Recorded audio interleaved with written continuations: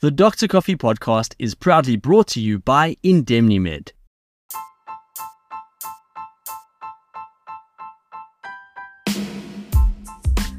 Welcome to this week's episode of the Dr. Coffee podcast.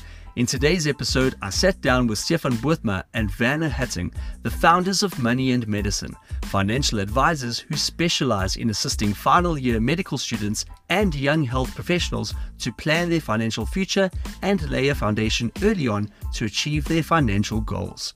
We're discussing common mistakes that newly qualified interns and even other ranks of doctors can make in their finances and other areas of their lives. This is a topical episode and also a timely one, as we are entering the final quarter of the year, which is typically when each year's fresh crop of interns are finalizing their end of medical school exams or preparing to move on to community service from internship or preparing for new medical officer posts and so on. To everyone applying for government posts using the ICSP website, we wish you the best of luck.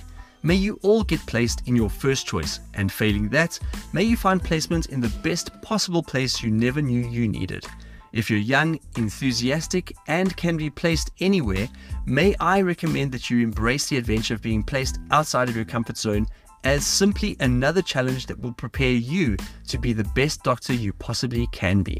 Before we dive into this week's conversation, I'd like to draw your attention to one of our sponsors on the podcast who've recently committed to a long-term relationship with us.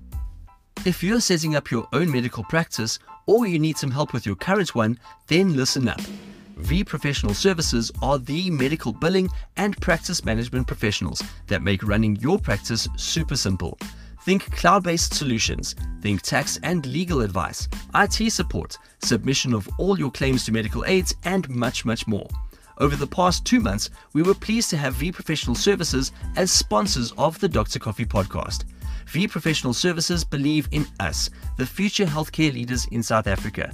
And you're going to hear a lot more from them because they've decided to come alongside us as our official medical billing sponsors. You can check them out at the easy-to-remember URL vprofservices.com, as well as in our link tree in our Instagram bio. Thank you, V Professional Services, for your continued support of this podcast. And now to this week's conversation. I hope you enjoy it and get a lot from it. Remember, we're all on a journey and we're never the finished product. So if you'd like to share some wisdom with those coming after you, or let us know about learning your own lessons through mistakes you've made, be sure to email us or post in the comments for this episode on YouTube, where you can find the entire interview up in 4K quality video.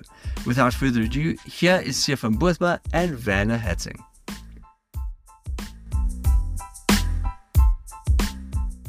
Welcome to the Dr. Coffee podcast, your weekly blend of motivation, encouragement, education, and insight into all things medicine for junior doctors and medical students in South Africa. Today, I'm joined in studio by Stefan Boertma and Werner Hatting, the gents from Money and Medicine. Welcome, guys. Thanks, Simon. It's a long overdue podcast. We've been planning this for quite some time, so it's nice to actually have you in studio. Yeah, so I must say it's been wonderful to kind of grow in the podcasting space, and this is definitely the best setting that we've recorded an episode in. Usually it's in a consulting room somewhere, or even in a doctor's break room with a microphone kind of just smuggled in between the doctor that I'm interviewing and myself. So this is very professional. I'm going to do my best to do it justice. No, and thank you so much for your time. We appreciate it. We know you run a very busy schedule. I think I want to kick us off by basically just asking the question, why Dr. Coffee? How did you get to the name? How did that start? I know we've been working together for quite some time, but I would love to maybe get some detail into Dr. Coffee. Yeah, that's a great question, and I'd love answering it first of all. So without going into too much detail, medicine was always my dream, but it didn't always pan out that I could go into medicine, right? So I applied it at high school. I did first aid and all the community service hours and whatever, but didn't get into medicine. And one of my first jobs actually was in the service industry. So from the time that I was a teenager, I was waitering at events, eventually did some bartending, and eventually was also a mixologist for a mobile bar service. What I really particularly enjoyed doing was the coffee stations. We did big events where we'd like have espresso machines running for 1,000 people at a wedding kind of thing, you know. And that was an opportunity in its own right, because it gave me skills as a student while I was still doing my BSc, right? I still had the dream to get into medicine, but I was building skills in other areas. I was building people skills, I was building service skills. And when medicine looked like a bridge too far, an opportunity came up to enter full-time ministry at my church, ironically, like working in the coffee shop. Now, you must picture my poor mom, right? She's educated this fine young man the best she could, and he has dreams of being a doctor, which he lays on the altar and sacrifices to go into ministry, of all things, to make coffee. So I was now working at the coffee shop at church, and that was my roots. And I think that's one thing that I never want to forget, is the lessons that I learned along that journey. I'm older now than many of my peers. I'm 38 years old. I became an intern doctor the year that I turned 37. Working with 24, 25, 26-year-old doctors, there's a lot to be said for some life experience and for like a little bit of sickle, a little bit of struggle to build some character.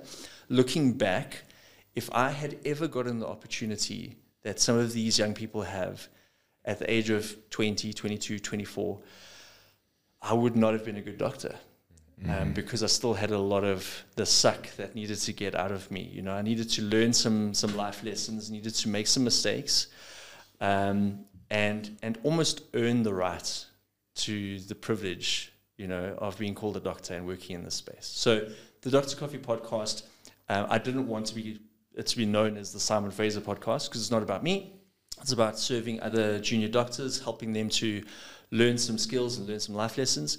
And also, everyone loves coffee, right? Even if you don't drink coffee, it's everyone goes and communes around some coffee and shares life around coffee, and so it's bigger than me. So it's become this nice little brand on its own. We've got a cute mascot. Wow! So that's the Dr. Well, I think on that note, I actually want to jump in, because I know medicine is such a tough occupation, and it's harsh hours. How do you find the time to be a full-time dad, husband, running this amazing podcast that you when I know how to do it well, I'll let you know. Okay. So two things. Number one, none of it would have been possible without my very supportive wife. She's obviously had to carry a lot of the burden and strain. Medicine is a tough degree. I often say it's one of the toughest, if not the toughest degrees to finish. It's actually easier to get into medicine than to finish medicine. Because you can see the attrition rate is actually quite high. Guys get to like fifth year and they're like, this is not for me. I'm going to go do actuarial science or accounting, So marriage can be an incredible resource, and relationships can be an incredible resource. And your relationships and the people around you can either lift you up or pull you down. So my schedule is busy. As an intern, you have a busy schedule, but it's also somewhat protected. We have protected hours, and there's less responsibility. You are there to learn, after all. So I think it'll get more difficult as you climb the ladder. I'm under no kind of misgivings or misunderstandings that it will get harder. My wife is a great resource, and then my faith. I know why I'm doing what I'm doing. And David Goggins says, when you reach the end of your rope, you've only had 40% gone, so you still have 60% to give. And I'm not quite vomiting from exhaustion on call. So I get you. I've got more to give. I get you. That's phenomenal. Simon, you've done some great work this past 12 to 14 months since the podcast has started. I think you've been giving back a lot to all the medical students, people that's unsure of what path to choose.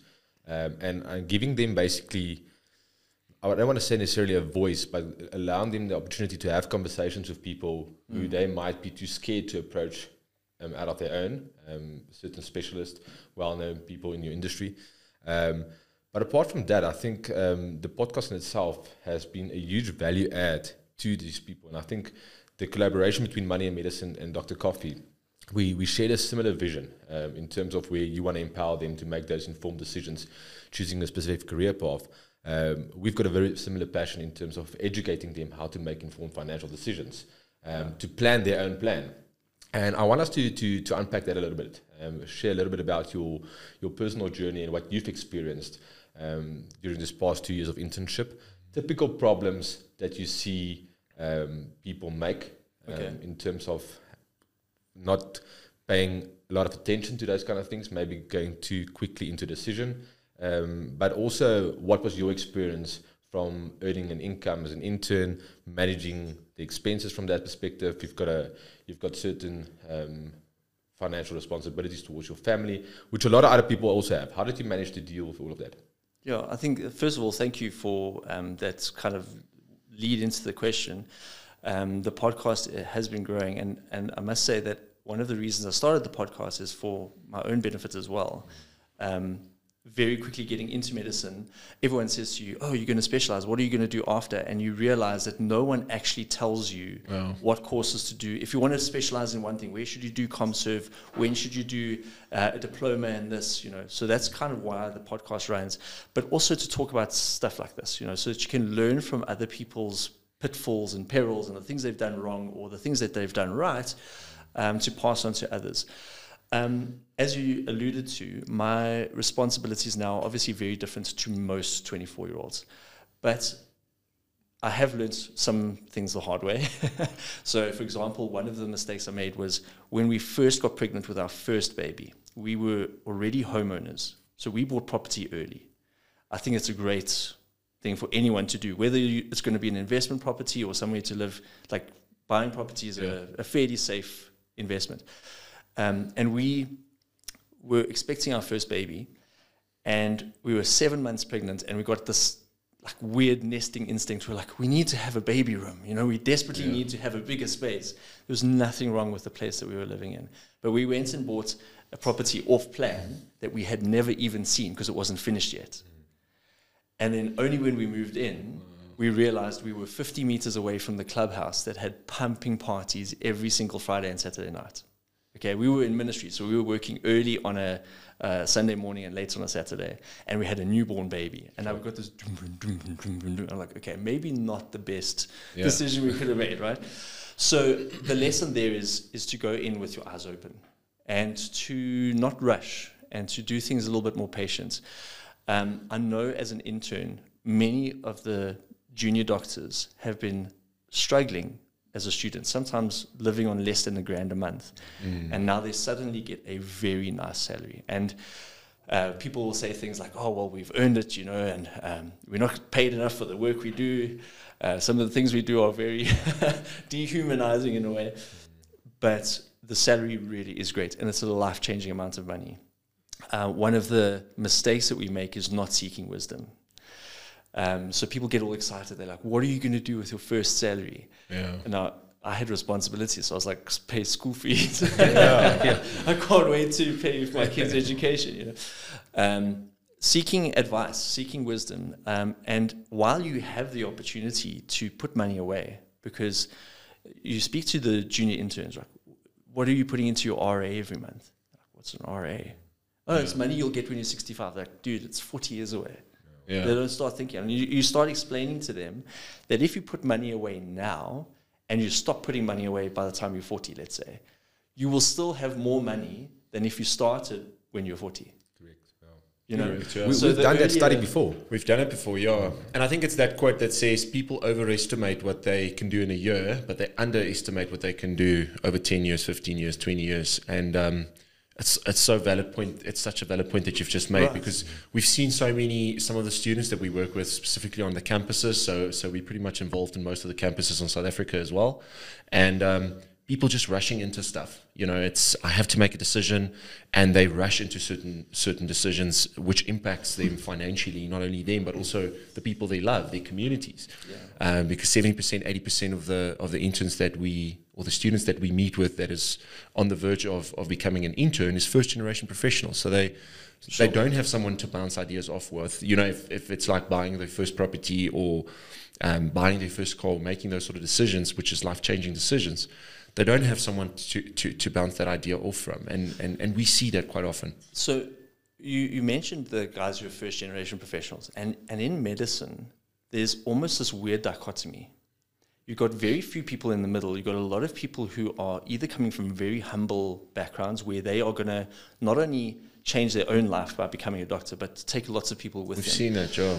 You also have people on the other end where they've had the best of everything. They've gone to private schools, they've had international travel for holidays, their parents had 4 or 5 cars, they had a A class as their first car in matric kind of thing, right? And they don't know the value of a rand. Yeah. So they get this 5-figure salary Very for the first time, and their parents are like, oh, you just do whatever you want with it, because they don't need it. So their parents are like, it's yours, it's a blessing, just have fun. So they don't know the value of a rand. So on one end, you've got this tension where somebody's like, oh my gosh, this is more money than I'm used to handling. Yeah, that's a good point. And on the other hand, they're like, oh, it's not really much, so they don't know the value of the rand, right? Very few people in the middle. It's kind of weird that way. Where wisdom comes in is knowing where you are on that spectrum and how you're going to manage, because no two people are the same. Exactly. So how are you going to manage yourself, finding yourself on that kind of continuum, and then saying what decisions are you going to make so that you can further down the line have financial freedom. And you need to decide what financial freedom means for you. For somebody, financial freedom might say, I want to send my kids to private school. For another person, financial freedom might say, I want to be able to buy a house cash one day. Yeah. You know, or a car cash and not finance it. So you decide for yourself, like, what does financial freedom look like? Because financial bondage is a hell. When you are now worried about, am I going to have enough for my debit orders? Am I going to have enough for my car payments? You know, because the mistake we make is, as our income increases, so our lifestyle does, right? So you get a $5,000 a month extra, and you're like, oh, great! Now I can go buy a car that's $5,000 a month more. No. You've got more insurance. You're going to have more running costs. Maybe you've got an extra R1,000 a month for car payments. Yeah. But what are you going to do with that, the rest of the money? Because if you're constantly living here, as soon as interest rates go up, you're drowning. 100%. But if you're living here, and we've seen that this past year, we've seen the effect of interest rates, and I see a lot of clients who basically already extended themselves when they initially bought that vehicle. Okay, so they said, listen, my budget is X amount. They extended themselves to meet that budget without knowing the effect of interest rates. But you mentioned something very important, and we see it quite often, is that the lack of financial knowledge. Whether you grew up with money, it was always available, or whether you didn't grow up with money. I think I'm still stunned by it, and it amazes me that people don't get educated on finance, that our schools don't teach people the basic principles of finance, and that any curriculum, irrespective of what you study. And I've experienced it lately as well. I've met with a client last week. She's in a fortunate position where she's a dentist, finished ComServe, and her dad actually bought a practice for her. Okay, so there was 2 dentists about to retire. She was doing a little bit of locum work with it, and they said to her, we are about to sell the practice within the next year. And she comes from a very wealthy family. In fact, she by her own admittance said to me that, Werner, I've got no idea. I've got no knowledge about how to manage finances. The reason why I scheduled this meeting with you is my dad bought his practice, and he's basically said, now I'm on my own. Okay. To this day, she's earning a really decent salary as an intern or as a ComServe dentist. Her dad was still paying her medical aid, still paying her car, or car was paid off, still paying her insurance. She had no expenses, not even a cell phone. Okay. And the thing about that is, why I'm mentioning this is I almost want to let the audience know that you're not alone. Don't feel embarrassed if you don't know the answers to certain things. We see it, whether you come from the best school or not a great school, you're not alone. The majority of people, and you mentioned it as well, you on the spectrum of financial knowledge, you either at the bottom or you know quite a lot. There's no one in the middle. And it's important to also understand that you don't have to make all of these big decisions at once. You don't have to now all of a sudden, although it makes a big effect taking out a retirement annuity early on in life, okay? Don't just jump into it because you feel like it's the right thing to do. Gain some knowledge, read up on it, listen to podcasts, understand the basic principles and of the it. different types of retirement annuities and how to diversify and look at things long. You know, you look at a 5-year horizon, 20-year horizon, 40-year horizon. Both of you, just to switch kind of tack here, because now you've been asking me, I want to ask you some questions. Sure. both of you come from backgrounds that weren't in the financial industry, right? You've now established money and medicine over the last 8 years or so. You have a very strong base, very happy customers. You're getting into lots of medical schools, and you've built a very strong brand around your values and your ethos and what you can offer to people. But you also had to learn at some point. So what was the journey for you in terms of learning how to manage your own money, but then also how to advise other people?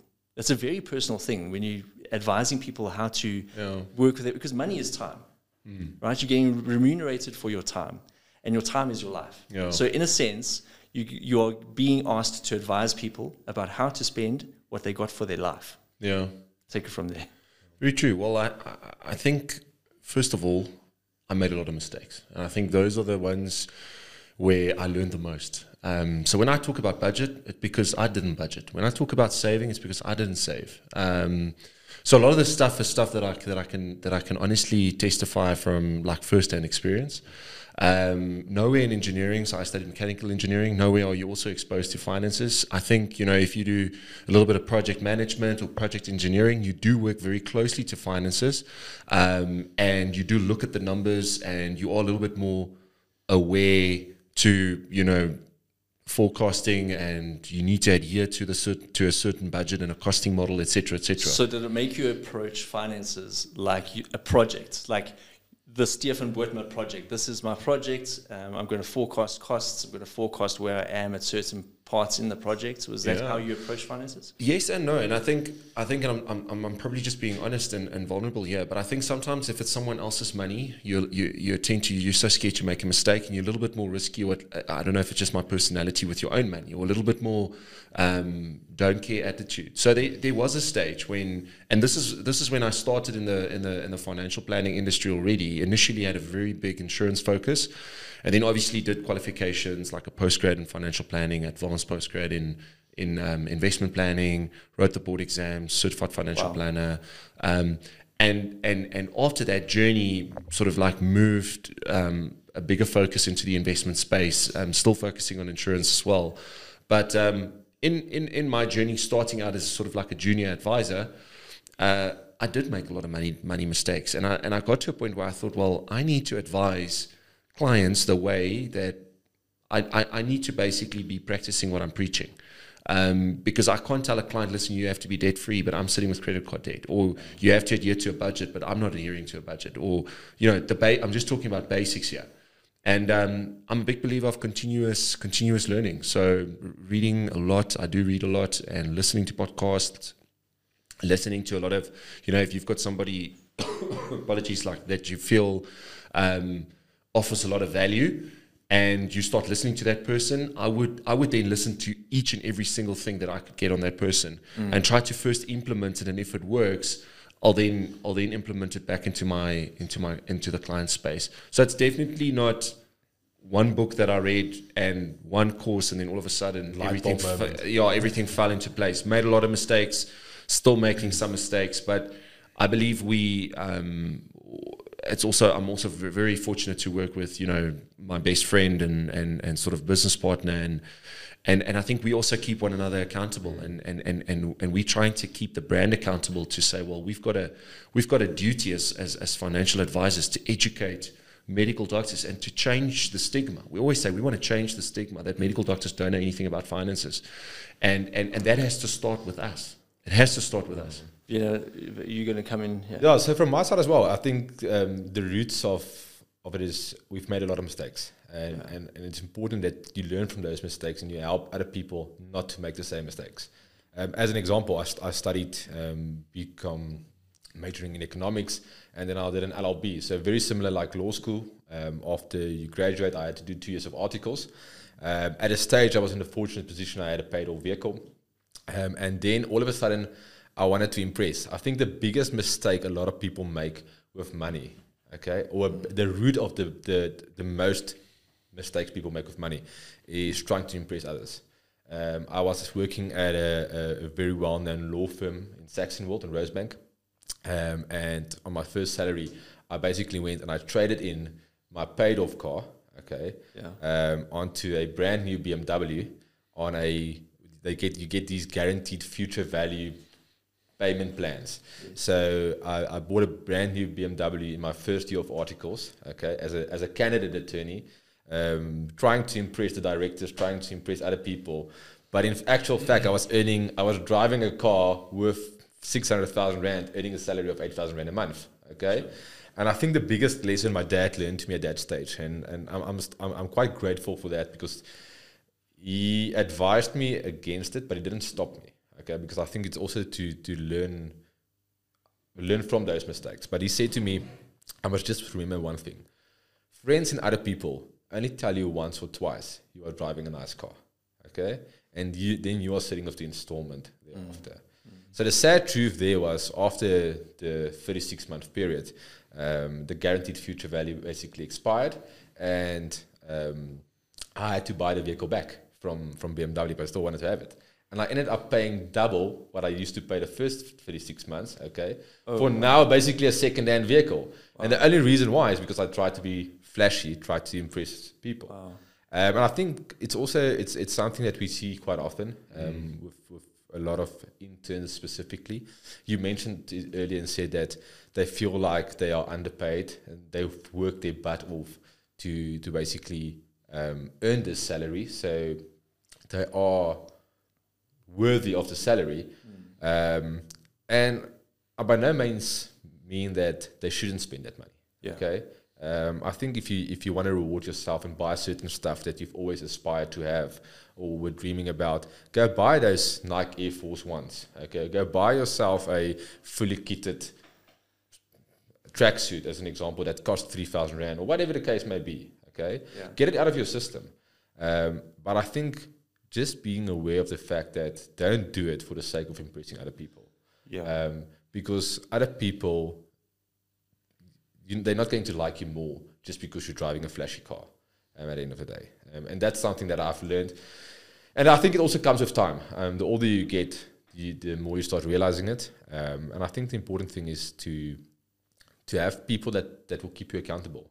That they have a solid network of people that you realize what is important in life. I'll use a simple example. One of my vehicles are now paid off. Both of them are older than 5 years. So you're past that time of being flashy. You actually focus on the stuff that's important to you.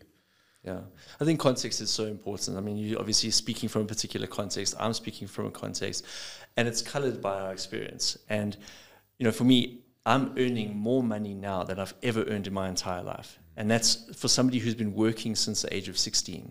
Okay, obviously, the first jobs I had, I was like an in-store promoter. I was a waiter. You didn't earn a lot of money, but it was a nice... It was something. I paid for my first degree, my BSc. I paid my chunk towards, because my mom paid half and I paid half.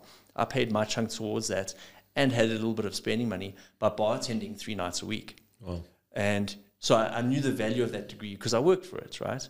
And all of the time that I've worked, I've never made as much money as I have now as an intern doctor. So that's why I'm like, wow, what an incredible opportunity. Because when I was working in a ministry in a church, if there was something that needed to happen, bear in mind this was before cloud computing and things like that, if there was something that needed to happen and a deliverable due the next day, if I needed to go to the office at 12 o'clock and get something off my computer, at midnight, I did it, right? Yeah. And so when somebody goes like, we're not earning a lot as doctors, I'm like, guys, you're earning in the top 1% of the country. Yeah. You're earning a phenomenal salary. So it sounds so insensitive when I say to somebody like, stop complaining. And I'm not saying that. What I am saying though is that, like you're saying, don't rush out and try and impress somebody with the money that you got now, because it's just the beginning of your journey. There's a saying, act your wage. So buying a 600,000 Rand car when you're only earning 8,000 is not acting your wage. You don't want somebody to be so impressed, and then as they turn their back, you're struggling, like, how am I going to put petrol in this vehicle? Yeah. I've got this expensive car, I can't fuel it. And we'll share the link afterwards. But basically, we did a lot of study on this. It's basically cash flow. It comes down to cash flow, and we did an episode on what we call the money game, which is basically the 4 quadrants of cash flow. Everything starts with income, goes through expenses, liabilities, and then assets in the last quadrant. And I think the big mistake we make is everybody is, as the income goes up, it's just society and the fast-paced world that we live in sort of forces you to start increasing your expenses and your liabilities. And I think a lot of people confuse a liability for an asset. You know, to your point, and I'm not having a go at you, but to your point on the property that you bought, sort of like, you know, not having that wisdom to say, well, I think I'm buying this property, it might still be a good asset. Well, at that stage, it was actually a liability. An asset is defined as something that puts money in your pocket in your absence. So I think that's a big mistake we see with a lot of not only medical professionals, but with a lot of professionals, is getting confused with income in an asset and a liability in an asset. It's like you want to aspire to a work optional lifestyle where your asset quadrant can literally replace the income quadrant, and that's part of what we do. There's another chapter of that story with the buying of the property. So there we are with the newborn baby, thumping music, rattling the windows every weekend, right? We got pregnant with our second child a year later. So now we had bought this property off plan. The developers still had units that they were selling off plan, and we now were like, we needed a bigger house. So we went. So you guys obviously learned from your mistake. No, we've learned now. So they bought 150 meters from the clubhouse, not 50 meters from the club. So we went. Also, okay, a bit of context. We were very fortunate enough to inherit a large sum of money, almost R1 million. Okay. At the same time as finding out we were pregnant with our second child. So then we were in the situation where we are in a 2-bedroom apartment, 50 meters away from the clubhouse. It's not working out, but we have the means to do something about it. And then we put all of that money into a deposit on a 3-bedroom house in a complex, freestanding property. That was, honestly, if I could take anything back, I would have not bought this 2-bedroom and would have waited to do the 3-bedroom. To do the 3-bedroom thing. When it comes to property, your first house will never be your dream house. So let's just establish that, right? Your dream house might be house number 3 or 4 down the line. Yeah. That's going to be your forever home that you're going to run out the whole bond in for 20 years, unless you move. Or there's a new term, semi-grating, when people move to another side of the country, the Republic of the Western Province. The other thing is also, I don't want to be too discouraging about like nice things, right? I think if you're wise with your money and you get to enjoy your money, there's something to be said for having nice things in your life, because when you're surrounded by nice things, it does do something for your soul. Yeah, it does do something for you as a person when you have nice clothes and you have nice shoes. And I'm not saying you need to have a wardrobe with 47 different outfits, right? You can have 5 really nice outfits. And those 5 outfits just do something for your persona, for your confidence, because especially in the way the world is now, it's all about image. You know, people are posting their best foot forward on their Instagram profile. So you're fooled if you think that you can just live like a pauper and get by as a great doctor. People will look at your social media accounts. They will look at how you carry yourself. What car do you drive? And if you're driving a beat up old Jetta from the 1980s, they're going to see that as a reflection of you as a professional. Yeah. So it is an element of wisdom and a bit of a balancing act. So, I mean, I say this because I've just bought my dream car, which is 10 years old and didn't cost that much. But I have felt different as a person. Yeah. Driving this nice vehicle that I worked hard, that this is the fruits of my labor. I'm going, wow, I really am blessed to be in this position. You know? Yeah, and I think there's also, to your point, you know, you mentioned, I think Varis mentioned the Nikes. So if you want to buy those Nikes, why not save 3 months and then buy them cash? But it is like, you know, and financial institutions actually enhance this, is to say, well, buy it immediately on your credit card, and then you get a good credit score by paying that off. And yeah, it's sort of a catch-22, because in the one end you do want to get a good credit score, and you know, we've had a conversation on that as well. But on the other side, you don't want to encourage it to the extent where your credit card is just running away, because there's this Afrikaans saying, which is it's the small foxes that actually, you know, destroys the whole farm. And it's those small little bits and pieces that you buy on your credit card, which just over time snowballs.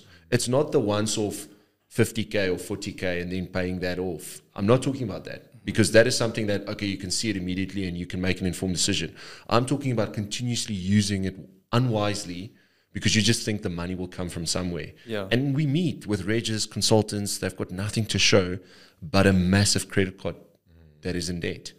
So there's three elements that stand out from what you said there, right? So let's first talk about, before I forget, the one that you spoke about having nothing to show, and you've like always trading on the future value. Like we always think the future is going to be more profitable than it is, right? Nobody saw COVID-19 happening. On the 31st of December 2019, people were going out and getting exorbitant bonds and loans and opening new businesses and stuff. Into March 2020, people were taking on credits to fund new adventures. And then the pandemic happened and people lost their livelihoods, right? I'm not saying that this will necessarily happen again in our lifetime, but the important thing there is that we always forecast ahead better than it will be, right? And you alluded to earlier that our life will increase. So what happens when kids come along? You know, so now when you're 24, 25, 26, as a junior doctor, when you don't have that responsibility, save so that when you do have a child, you're not stressed out about how to pay for nappies, because nappies are expensive. You know? You should actually get a bigger flex. If your child is wearing Huggies, then driving a fancy vehicle. We should get them to sponsor these podcasts, because we've been supporting them. You know, when you walk into babysitting, you're like, I'll take 3 of those Pampers boxes, and everyone's like, whoa. So the other thing that I wanted to touch on is you spoke about the game, you know, the money game. And yes, all of the financial institutions, credit cards, things like that will offer you this credit and stuff. There's a lot of gamesmanship involved there as well. You know, so for example, I don't want to mention names, but certain credit cards will say, here's a great discount on your flight if you use our credit card. Yes. Use that, leverage that to your advantage. Because you're a young professional, people are falling over themselves to give you this credit and to provide you the service. You are a marketable asset to all of these banks and institutions, right? So leverage that to your advantage and say, okay, fine. If I sign on with you, what are the benefits? And look at your personality and your interests. If you're somebody who wants to travel overseas, then look at what the offerings are from all of these banks and credit cards in terms of, will you save money? Because sometimes you will. You'll, just by using their credit card, you'll be able to pay for a flight, or you'll be able to fund one aspect of your life. What was the other thing that I wanted to do? You said something that really jogged my mind. I was like, man, it's something I want to dig into. I'll probably remember it, but I think Van. I want to add on. I want to add while you're thinking. I want to add on what you said about playing the game. We often use the analogy of playing a game of chess, and the money game is very similar. I think what I want to get across is by playing a money game. Okay. It takes practice to actually get it perfect. And there are certain rules and guidelines which you have to follow to be successful in the money game. It's like playing any game. Doesn't matter what a game is. Although, let's say the game might bring a lot of satisfaction and joy, you first need to understand how to play that. And the more you play the game, and the more mistakes you make, and the better you'll get at it at the end of the day. If you think about playing a game of rugby or netball, okay, the more you're going to practice shooting the hoop, the better you'll be getting at it. Okay, at first you're going to miss the hoop, but the more you're going to practice doing it, fixing your stance, maybe fixing your grip, the better you'll get at it. It becomes muscle memory, right? And you mentioned credit cards now. As I think certain financial institutions offer great rewards with those things, but understand the basics, how to benefit from it. Yeah. Don't just go buy a plane ticket, okay, to go to Cape Town to make use of the discount, but you can't actually afford basically paying for it, because then you're going to get yourself, basically buy yourself bankrupt on a bargain, okay, because now you're buying a bargain when you don't have the money. Buy yourself bankrupt on the bargain. My mom always used to say it, because you'll get to a sale, and say, listen, I've got 500 Rand for a t-shirt. As an example, when we were little, okay? Now all of a sudden you get to Edgar's or wherever, now it's less 50. But now I said, okay, this is actually such a good bargain. I'm taking four shirts for 1,000. Your budget is 500, but now you're going to extend yourself to 1,000 just because it's a sale. Yeah. And I think that's sale's a 4-letter word in our household. So I remember now what I was going to say, because you were speaking about credit cards and things like that. One of the best pieces of advice I could give to any medical students or young person out there is build a bit of a credit score before you need it, and it's so easy to do. All you need to do is go to one of the clothing retailers. In my case, I went to True Words, because True Words has like suits and smart clothes and things, right? You're always going to get invited to a graduation ball or a matric dance or a wedding or something, and you need a tie or you need a smart shirt, right? And you buy just one item. Let's say it's a shirt for 400 Rand, okay? That's an expensive shirt, right? But you buy that one item and you pay it off over the 6 months. You have now only paid, what's that, about 80 Rand per month for that shirt, but you've paid it off. You've demonstrated that you can pay something off.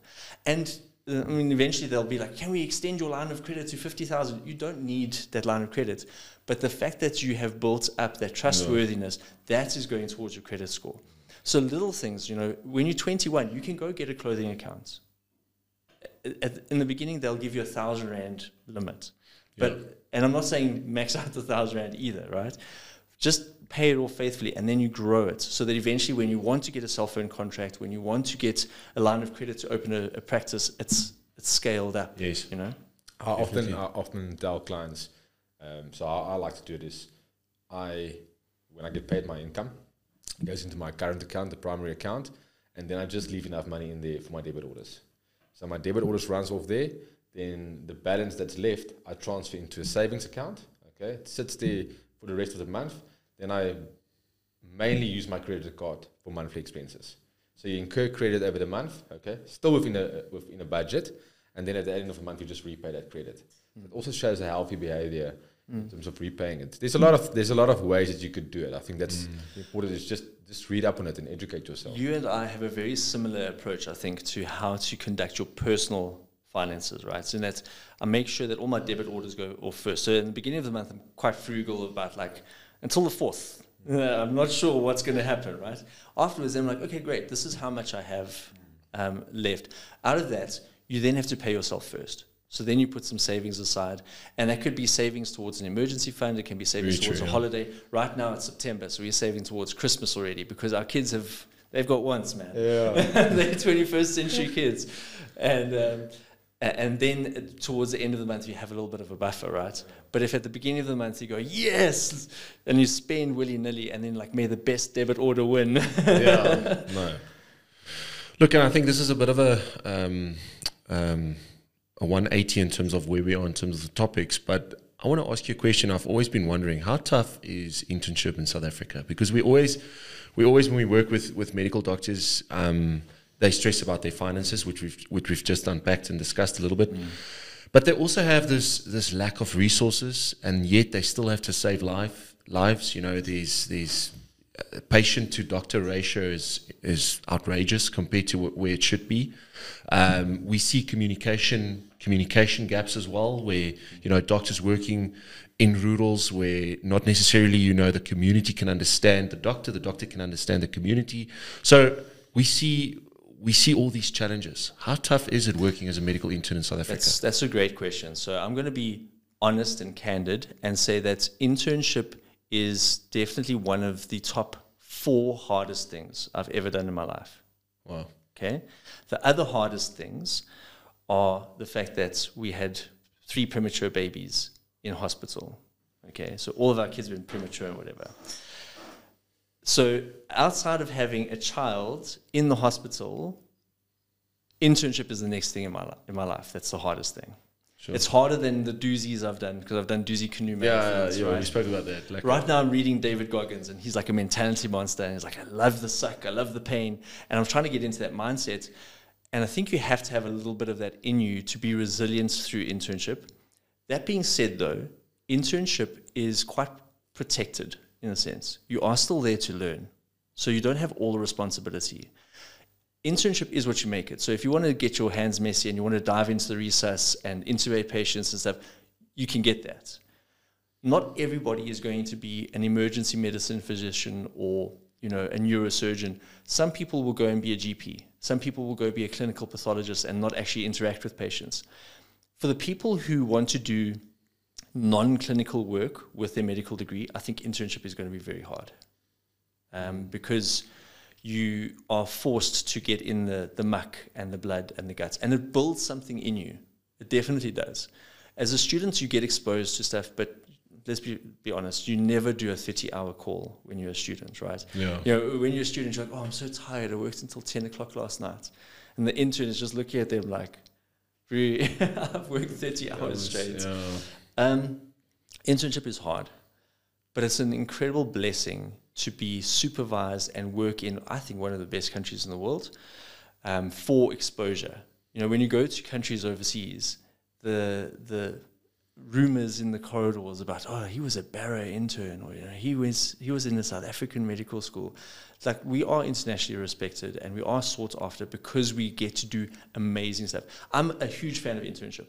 So you get your 2 years of guaranteed employment if you get in, because there's all those, and we're not going to dive into that, but there's lots of challenges with people not getting posts and things like that. Yeah. That's one thing. That gets my goat, by the way, because a lot of the problems, you're talking patient to doctor ratios and things like that. I'm like, just hire the doctors that are qualified. We need to hire the doctors. And then there's community service, right? So for 3 years, you're learning and growing and developing your professional space. The hardest stuff about internship that I have experienced has been more the South Africa challenges. So you are treating a patient, making them well, and then sending them out into a society that made them sick in the first place.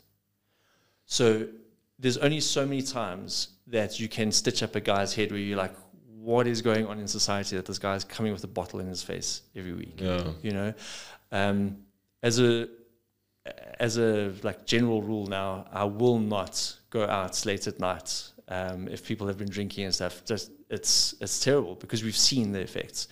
Sure. So internship is rough. Definitely the hardest thing I've done, but I have loved every single second of it because I believe in what we're doing. I believe in why I'm doing it. I'm able to provide for my family. I see the way forward, and I'm a South African, not a South Afrikaans. So I'm not like, oh, this is awful. You know, anyone can go into a space and complain. Any fool can break things down. It takes real effort to build something up. And if we as junior doctors have that mindset and that attitude of like, okay, guys, let's embrace the suck together. Don't pull each other down. You know, sometimes a junior doctor gets successful or they get some kind of like, let's say the Dr. Coffee podcast, and people are like, oh, the Dr. Coffee podcast. Like, I'm literally just an intern doctor, guys. I'm part of the team. People trying to pull people down and like, oh, what do you have that I don't, or whatever, instead of building each other up and looking, how can we be collaborative? How can we build a stronger team mindset? Because there's not a lot of team in doctor. You know, where I am, many times you're the only intern on call for an entire department. So you get quite lonely. 2 o'clock in the morning when the ward is phoning you, doctor, we need a drip. And you're like, oh, and you don't have anyone to talk to about it. So I'm trying to, maybe through the podcast, change that a bit so that people see that they're not alone, see that we can hold each other up, you know. Simon, we are getting to the end of the podcast. I want to ask you, for the students that's about to start internship, okay, what's the best advice that you can give them to help them to prepare for the next 2 years? That's a great question. So I think the first thing is that internship will be what you make it. So if you have an interest in something, dive in and state that interest. Say, hey, listen, I'm really interested in anesthetics, for example, and then you'll get opportunities within anesthetics. Remember that you're there to learn, so embrace that. There's less academic pressure. There's no exams to study for, so enjoy that as well. Like when you finish work, if you're tired, go home and rest. Even as much as people will say, like, no, you really need to go home and read a textbook. When you're at work, be at work. So, like, don't be on your phone. I'm terrible, actually. I'm trying to rein myself in. I get so distracted by my cell phone. But when you're at work, be present at work. And when you're not at work, it's not your responsibility. There are other doctors on duty. You must go home and rest. So that's my first piece of advice. The second thing that the podcast has taught me, and I'm so grateful for this lesson, is start to plan your trajectory while you're doing internship. Start thinking, next year, the year after, what do I want to achieve? Where do I want to be? So now I'm in second year of internship. So I'm already starting now with my courses and things like that, because those accreditations lapse after 4 years. So there's no point doing ACLS and ATLS in your first 3 months of internship, because then you're only going to have 2 years at the end of internship to make use of it. But now that I'm coming towards the end of internship, I'm starting to get those accreditations. So that number one, I have the knowledge and the skills. But number two, I'm going to be a marketable, employable doctor when I enter, let's say I leave ComServe and I'm unemployed, I'm going to enter the private sector and I can go to an ED and I can say, yes, I do have these things. So start planning that. And I think an important part of that is setting money aside, because those courses do cost money. Correct. Yeah. So if you want to do ACLS, it's a $4,500, you know. If you want to do BLS, it's a little bit cheaper, it's $1,500. But these are courses that if you haven't budgeted for it, you're not going to find $5,000 just lying around. Exactly. Yeah. Yeah. So that's you basically have to plan. What people say, you have to plan your plan. And guys, it's been wonderful to have this conversation with you. And I must say that one of the enduring memories I have of meeting you guys and chatting with you guys is that right at the outset, I remember I came into the boardroom at Wits to speak to you, Stefan, and to kind of speak about the financial future. And I was very clear. I said, look, I know a little bit. I'm an older student. I've done this journey. And I also want to be kind of loyal to the people that have been advising us in the past. I don't want to kind of just move from them to Money and Medicine. And you guys went over and above to say, that's fine. You don't need to sign anything with us. Let us just do a little bit of research, find out about you, ask some questions to see what it is that you want to achieve, what financial freedom looks like for you. And you put together a whole document, a whole portfolio. You said, hey, this is something to think about in 5 years' time. This is what you should look at. And what I appreciate about that is that it was all that education aspect that you guys touched on, is that you weren't looking at like, can we get a client? You were like, can we empower a junior doctor, a young health professional with a bit of knowledge, because there is such a lack. And there is that stigma, like you said, that the medical doctors know lots about managing portal hypertension and how to handle a DKA, how to triage a patient, but they can't triage their finances. Yeah. Right?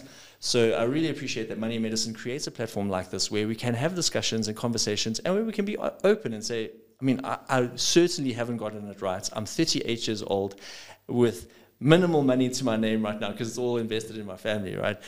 But if I can pass on some lessons to a 24-year-old, so by the time they're 38, they go, gosh, I'm so glad I learned those lessons early on, because look where I am now. Yes, true.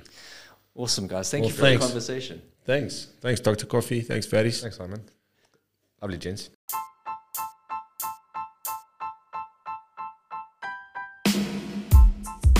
Well, that's it for this week's episode. I hope you were encouraged, motivated, educated, and inspired. If you'd like to reach out to the podcast, our email address is drcoffeeza@gmail.com. That's drcoffeeza with no punctuation marks. You can also check us out on social media. Our Instagram account is @drcoffeeza, and you can also find us on YouTube, TikTok, and Facebook. Let us know what you thought of the episode, and if there's any way we can improve or any topics that you'd like us to discuss, as well as any consultant guests you'd like us to interview. There's still a wide range of specialities we haven't covered in our Coffee with Consultants feature. Thank you so much for your support of the podcast, and keep on listening. Bye for now.